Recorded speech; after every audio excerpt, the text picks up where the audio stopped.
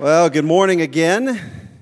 So great to be back with you guys here. I was here about a month ago, had the opportunity to share with you, and really is an honor to be back here again. Bill Tibbetts and I, Dean of the Business School, we used to work together down in Indianapolis a lifetime ago, seems like now, and love Bill, and I love his laugh more than anything else. If you guys know Bill, his laugh, I can still hear it in my sleep. It like wakes me up, you know. But I was here with you last month, and we talked about the intersection of faith and work. And when Bill called and asked my brother-in-law, David is my brother-in-law. I'm married to his sister. When he asked the two of us to come back and speak, he put a couple of potential topics on the table. One was the idea of greed in the business and the marketplace, and the other was the church's response to the Me Too movement. And I could not type back fast enough. I'll take greed. So I was grateful that David was willing to take on such an important topic yesterday. Didn't he do a fantastic job of really talking us through a gospel response to this very sensitive cultural issue? So thank you for pointing us to Jesus yesterday. I hope I can do the same thing today. I always tell my pastor friends, there's no bad sermon that leaves people looking at Jesus, and so that's what we're going to try to do today, all right?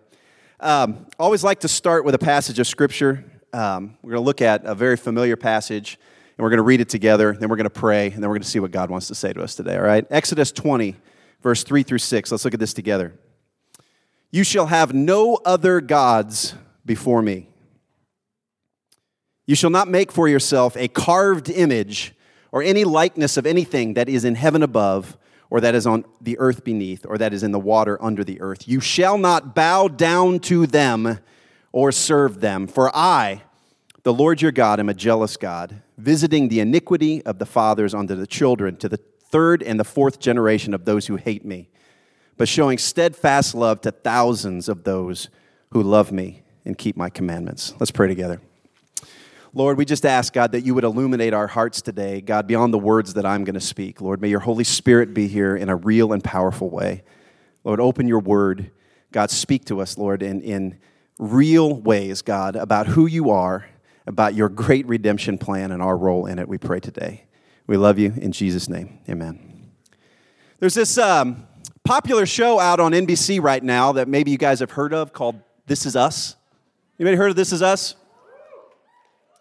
My wife and my daughters love to make me watch this show. I like to refer to it as That Is We. It's kind of an Indiana thing, right? But it seems like every Tuesday night, the ladies across my social media feed and the ones that live in my own home, in my living room, they swoon over this dreamy dad with a crooked smile, right? This guy named Jack Pearson. I have to tell my wife every week, you know Jack is a fictional character, right? His name is Milo. He lives in Los Angeles. And she just sends me the eye roll emoji, right? She just sends me that back. You see, Jack Pearson is this imperfect hunk of a man, right? He's always got the right heart, even when he totally screws up. He's got the perfect words for his daughter when she needs him. He always has the perfect, heroic, selfless deeds during a family crisis. The whole family leans on Jack, who always seems to have like flawless hair too, and washboard abs, even though the arc of the story is like over 2 decades. It's kind of a miracle. I don't know. But all the women in my life think Jack walks on water. They think Jack walks on water. Jack just makes me sick. He just makes me sick. See, I love to jokingly roast Jack Pearson because it gives me a great opportunity for some self-deprecating humor, but the truth is, it is actually very refreshing to see a strong, wise, in-tune, honorable father who selflessly loves and sacrifices for his family on a popular TV show today. I don't know if you guys have noticed, but the dads on most TV shows and in most movies are the bumbling idiots. They're the bumbling idiots. Mom is usually the voice of wisdom, and the kids, I don't understand this, the kids are always smarter than the knucklehead dad. Dad's the punchline, right? And I think dads kind of have an unfair and unflattering caricature painted of them in today's popular culture, and it's really unfortunate, especially in this fatherless society that we live in. So I think on some level I should probably be more supportive of this Jack character. Even though he's not a real person. You guys do know that. Ladies, you know that, right? Like all of his perfect lines and actions are written and scripted for him. Just want to make sure you know that, all right? See, we have the same misleading caricature painted of business in the corporate world in pop culture today, too. Who is the villain in a majority of movies and TV shows? It's the evil corporate business owner who wants to destroy the neighborhood park, right? Where all the kids play. Wants to put a chemical plant in that'll kill all the trees and make people sick so he can build a bigger house and drive a nice sports car and eventually take over the world, right? We see this in pop culture all the time, right? Look at Jurassic World, right? You have the engine company. They want to make billions by recreating dinosaurs who end up eating all the people. Or how about the Lego movie? They didn't even beat around the bush with the Lego movie. The bad guy's name is Lord Business. He wants to destroy Legoland by gluing all the pieces together. Or Wall Street, the old 80s movie Wall Street, where Hollywood introduced one of the most evil business characters of all time, a guy named Gordon Gekko, who said, "Greed is good." Or maybe my kid's favorite show, right? Mr. Krabs from SpongeBob.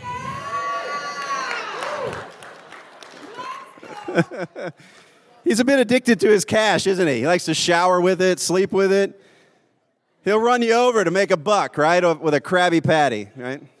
But the villain is almost always the rich business guy who greedily takes advantage of others for money, power, and control. And part of this could be an anti-business Hollywood agenda. But caricatures are usually stereotypical exaggerations for a reason. We connect with them because there's some level of truth underneath it all. If you just Google corporate greed, some examples will pop up on the screen. A guy named Bernie Madoff. He was a stockbroker and the former chairman of the NASDAQ who orchestrated the largest Ponzi scheme in history, $65 billion he ripped people off. Spending 150 years in jail for his crimes. Or back right around the turn of the millennium, the Enron Corporation. Enron was an energy company out of Houston that employed 20,000 people, was considered a blue chip stock. They illegally hid losses and bankruptcies from their board, and they pressured their accountants to hide them as well, and the whole company came crashing down, and people lost millions. Or the mortgage banking crisis of 2008 and 2009, where stockbrokers were giving mortgages to people they knew could not afford to pay for them so they could make all of their quotas. There's even a scene in the movie The Big Short where they were using the names of their cats. They were giving cats mortgages so that they can make their quotas and get their fancy trips and all of this money, right? So these caricatures we see in movies and TV shows, they might be exaggerations, but they're rooted in real-life experience. Business has an undeniable and verifiable history of greed. Greed is this intense and selfish desire for something, especially wealth, power, or food. I've been greedy for some food, from time to time, right? It's almost lunchtime. You guys getting a little greedy for food? But see, when you think of a greedy person, my guess is that one of the above images of an evil corporate tycoon might fill your mind, right? But does this mean that business is inherently selfish? Does this mean business is just some sinful kill or be killed institution that man invented to survive in this fallen world? Is business synonymous with greed? Does business make people greedy? And I would say the answer is no.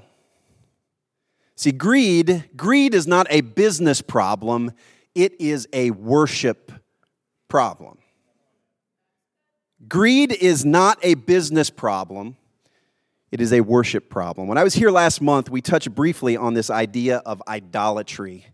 Idolatry as the root of all sin. It is the evil hijacker of God's intended design for his creation. It's the creator of counterfeits, deceptive counterfeits. See, business is not the enemy of the kingdom. Idolatry is the enemy. Business is not greedy. Idolatry is greedy. Let's look at a couple passages of Scripture. Ephesians 5, verse 5. The Apostle Paul says, "You can be sure that no immoral, impure, or greedy person will inherit the kingdom of Christ and of God. For a greedy person is an idolater, worshiping the things of this world." Paul obviously thought this was important because he repeated almost the exact same thing to the church in Colossus. Colossians 3:5 says, "So put to death the sinful earthly things lurking within you. Have nothing to do with sexual immorality, impurity, lust, and evil desires. Don't be greedy, for a greedy person is an idolater, worshiping the things of this world." Worshiping the things of this world. You see, greed is not a business problem. Greed is a worship problem. When we worship the things of this world, we give them a place that they were never intended to own in our lives. Instead of serving their design, they become the actual object of our affection. David mentioned this yesterday when he talked a little bit about the Imago Dei and how we mar the design that God has for our lives, right? See, sin is not primarily doing bad things as much as it is misusing good things. It's using things outside of their creative, God-ordained design. You see, money is a great tool, but it is an oppressive master. See, don't buy the lie that money and wealth are inherently evil. It's the love of money that will destroy you. Money in the hands of a gospel-redeemed, kingdom-oriented person is a powerful tool when it is surrendered to God. Happiness. We talked a little bit about this yesterday, one of the classes. See, happiness is a beautiful byproduct of life, but it is a horrible pursuit. It is a horrible pursuit. When happiness is our aim, we actually end up making ourselves and the people around us very miserable. Happiness is a byproduct. Power is a beautiful thing when it is used to serve other people.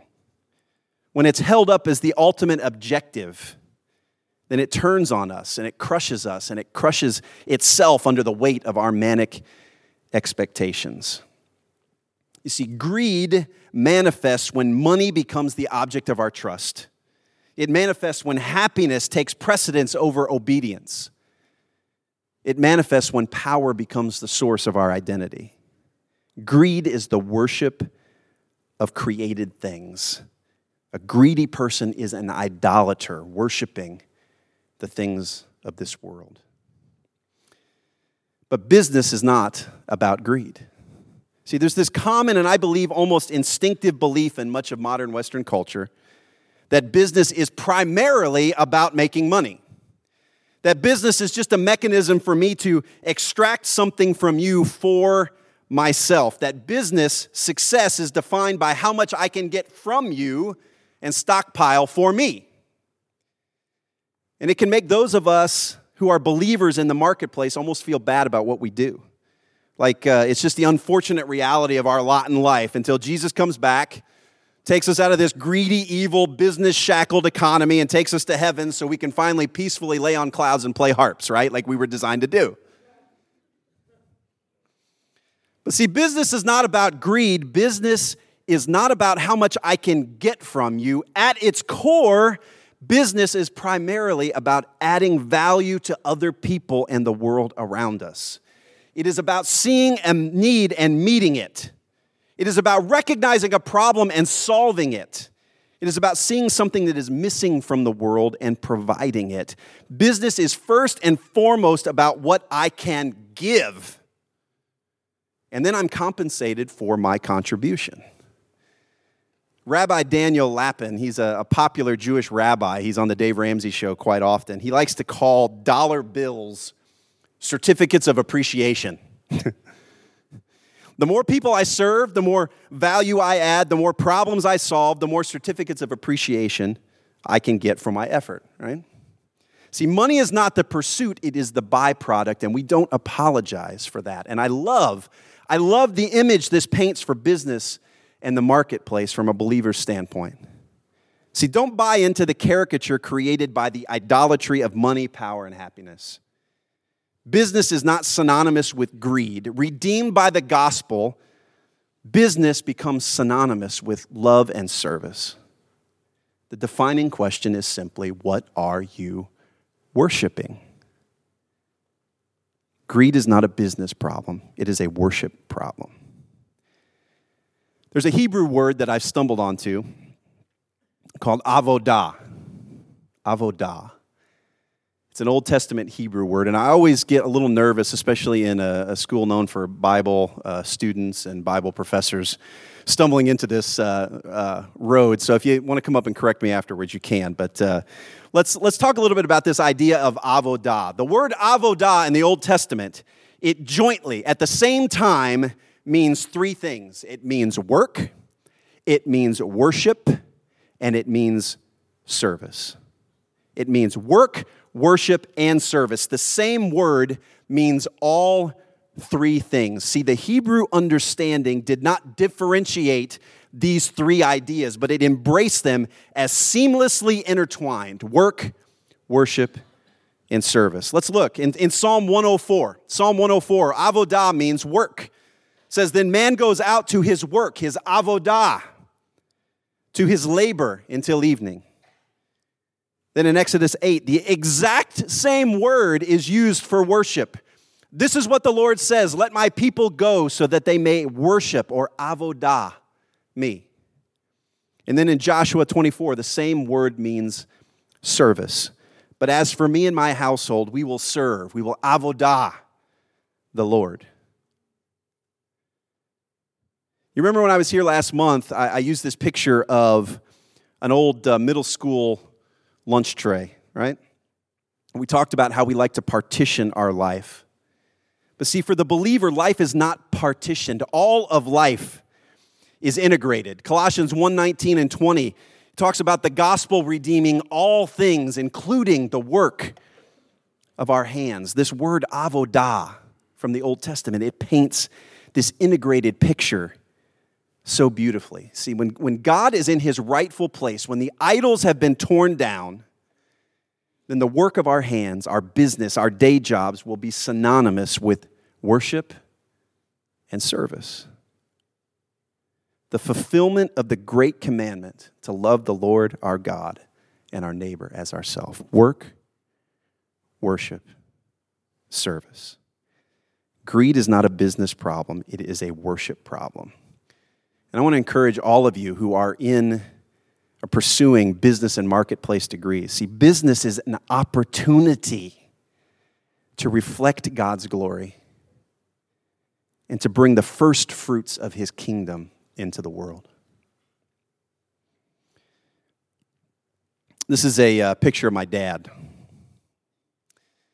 My dad grew up in a poor pastor's home. My grandfather, he pastored little Assembly of God churches all up and down the East Coast.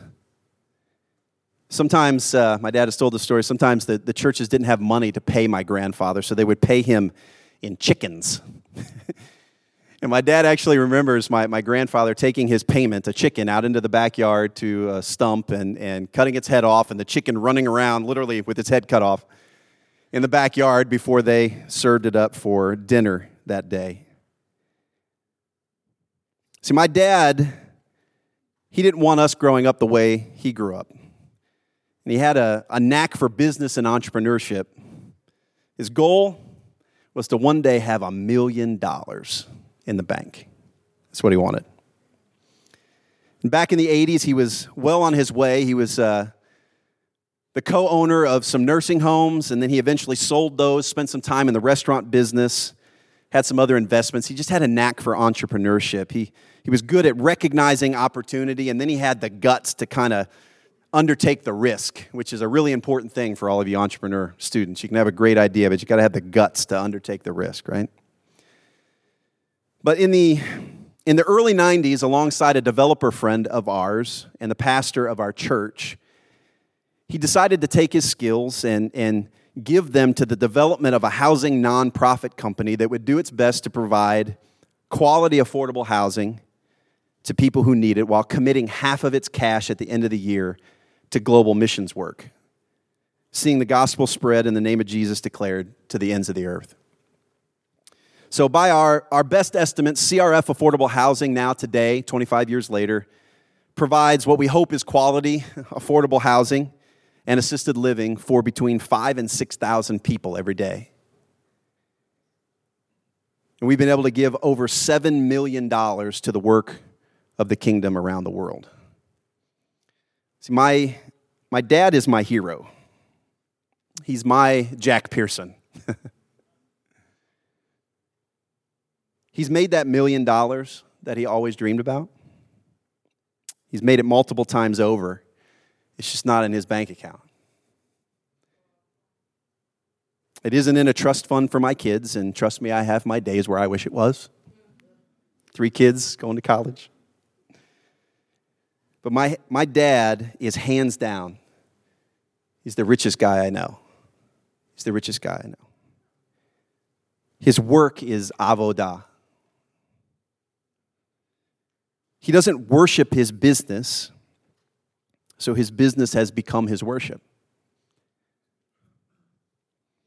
Your work doesn't have to look like my dad's or the company that we run now to be avodah. You don't have to start a nonprofit or work for an overtly missional business. For-profit businesses can be avodah too.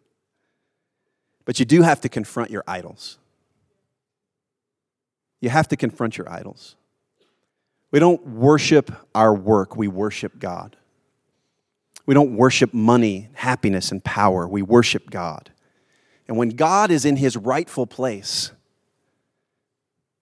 then our work becomes worship. Our work becomes worship. I'm really grateful that NCU sees business in the marketplace not as a less than fallback Christian life, but actually as a sacred calling. I appreciate what you guys do here, Bill. It's sacred. I honestly would love to see 1,000 more Dave Coopers rise up to start 1,000 more CRFs to the glory of God. See, I think it's time that we send called saints into the marketplace with the same joy and pride that we send them into the pulpits. Not into idolatrous lies of greed, but into avodah, work, worship, service, the fulfillment of the great commandment.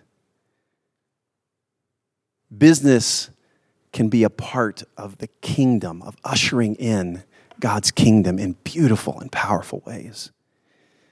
So what I want to do as we close today, I want to pray for the business students, and really for all the students in the College of Arts and Sciences. Those of you who are here at NCU and you are heading and studying to head into the marketplace. I want you to know that what you do and what you're pursuing is sacred. It is part of God's design for his world. So if you're in the College of Arts and Sciences, can you just come up here to the front? Can we just bring you guys up front here as we close? And I just want to pray for you today. Those of you who are pursuing the marketplace,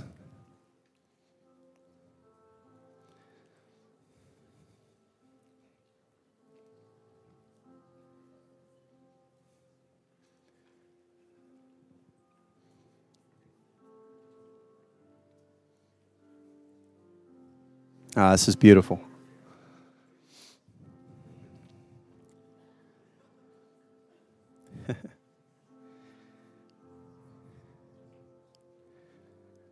Those of you who are in your seats still, can you just stretch out a hand to these here in the front? And I just want to pray over you guys today. And those of you who are here, maybe as David had us do yesterday, just open your hands. Just open your hands and turn them palms up to God today. And let's pray. Lord, I thank you that the gospel redeems all things.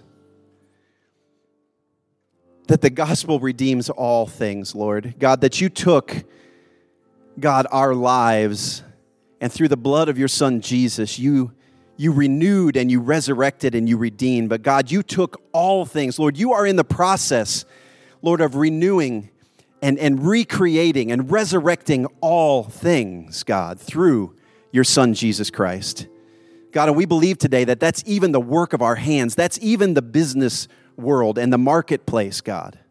And so I pray today a special prayer, God, of blessing, God, over these here that are studying to enter the marketplace. God, may they see what they are doing and stepping into, God, as a calling. May they see it through the lens of your kingdom, God. May you begin to inspire them with your Spirit, God, to start new businesses, Lord. Or for those who end up working for other corporations, God, show them how just going to work every day and embracing that work, God, as avodah, Lord, can make a difference, Lord, for the kingdom in the marketplace. But God, I pray your blessing over these students here today, and I pray, God, that you would illuminate to them, Lord, how your gospel is resurrecting and renewing what they are called to do with their lives. God, give them a picture of what it looks like. God, I pray for the business and entrepreneurship program, the College of Arts and Sciences here, Lord. I pray, God, that you would give them new energy, God, new ideas, new creativity, Lord. God, to see, Lord, how you are doing a new thing, God, amongst us.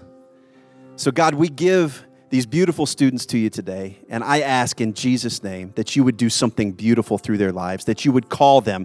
Lord, we say with excitement today, Lord, you are calling them to the marketplace. You are calling them, God, to bring the kingdom, Lord, through business, entrepreneurship, and through marketplace development. We ask for your help today, God. In Jesus' name, amen. Amen. God bless you guys.